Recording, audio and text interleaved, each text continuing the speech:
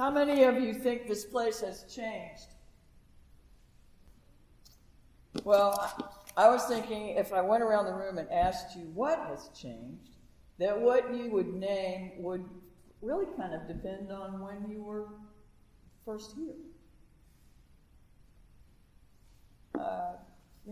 We've arrived out of many rooms. And the degree to which things have changed, or the things about which you would be most aware, are the things probably in which you were most involved, or that you had the most familiarity with. Anyway, we used to say our motto was freedom, reason, and tolerance. And over time, we have come to understand that reason has to be balanced with compassion. And over time, we have come to understand that tolerance isn't enough. Acceptance has to go deeper than that, or there is no understanding. And there can be no beloved community, which is what we are trying to build here together. It asks us to grow constantly. It asks us to attend our own thinking and try our best to understand other people. Dr. King said, returning hate for hate multiplies hate, adding deeper darkness to a night already devoid of stars. Darkness cannot drive out darkness. Only light can do that. Hate cannot drive out hate. Only love can do that. There is a lot that's hateful right now. If we need anything in our world, it is love. Not some kind of feeble sentimentality, but something that calls on us from our deepest spirits and asks us to step into the discomfort that it takes to grow. We have a solid foundation here in this church. You have no idea the things that people have given up along the way.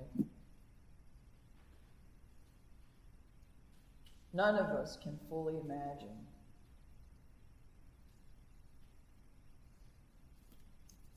But we can all be grateful. It took learning how to be of strong character for the civil rights movement. Rosa Parks, Dr. King, Ralph Abernathy, John Lewis all went to the Highlander School to learn how to have the character that they did to change the world. So we have to be willing to study, and we have to be willing to step into it. Another Dr. King quote, our goal is to create a beloved community. And this will require qualitative change in our souls, as well as quantitative change in our lives. I want to thank every single one of you who's, through the years, made our being here together possible.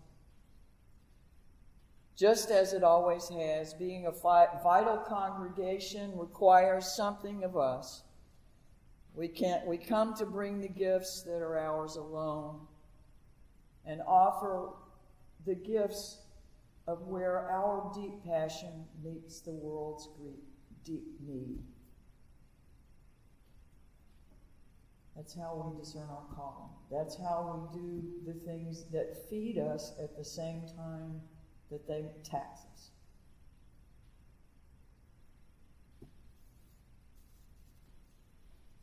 May we ever feed the presence of this community with love, courage, and hope, whether near or far.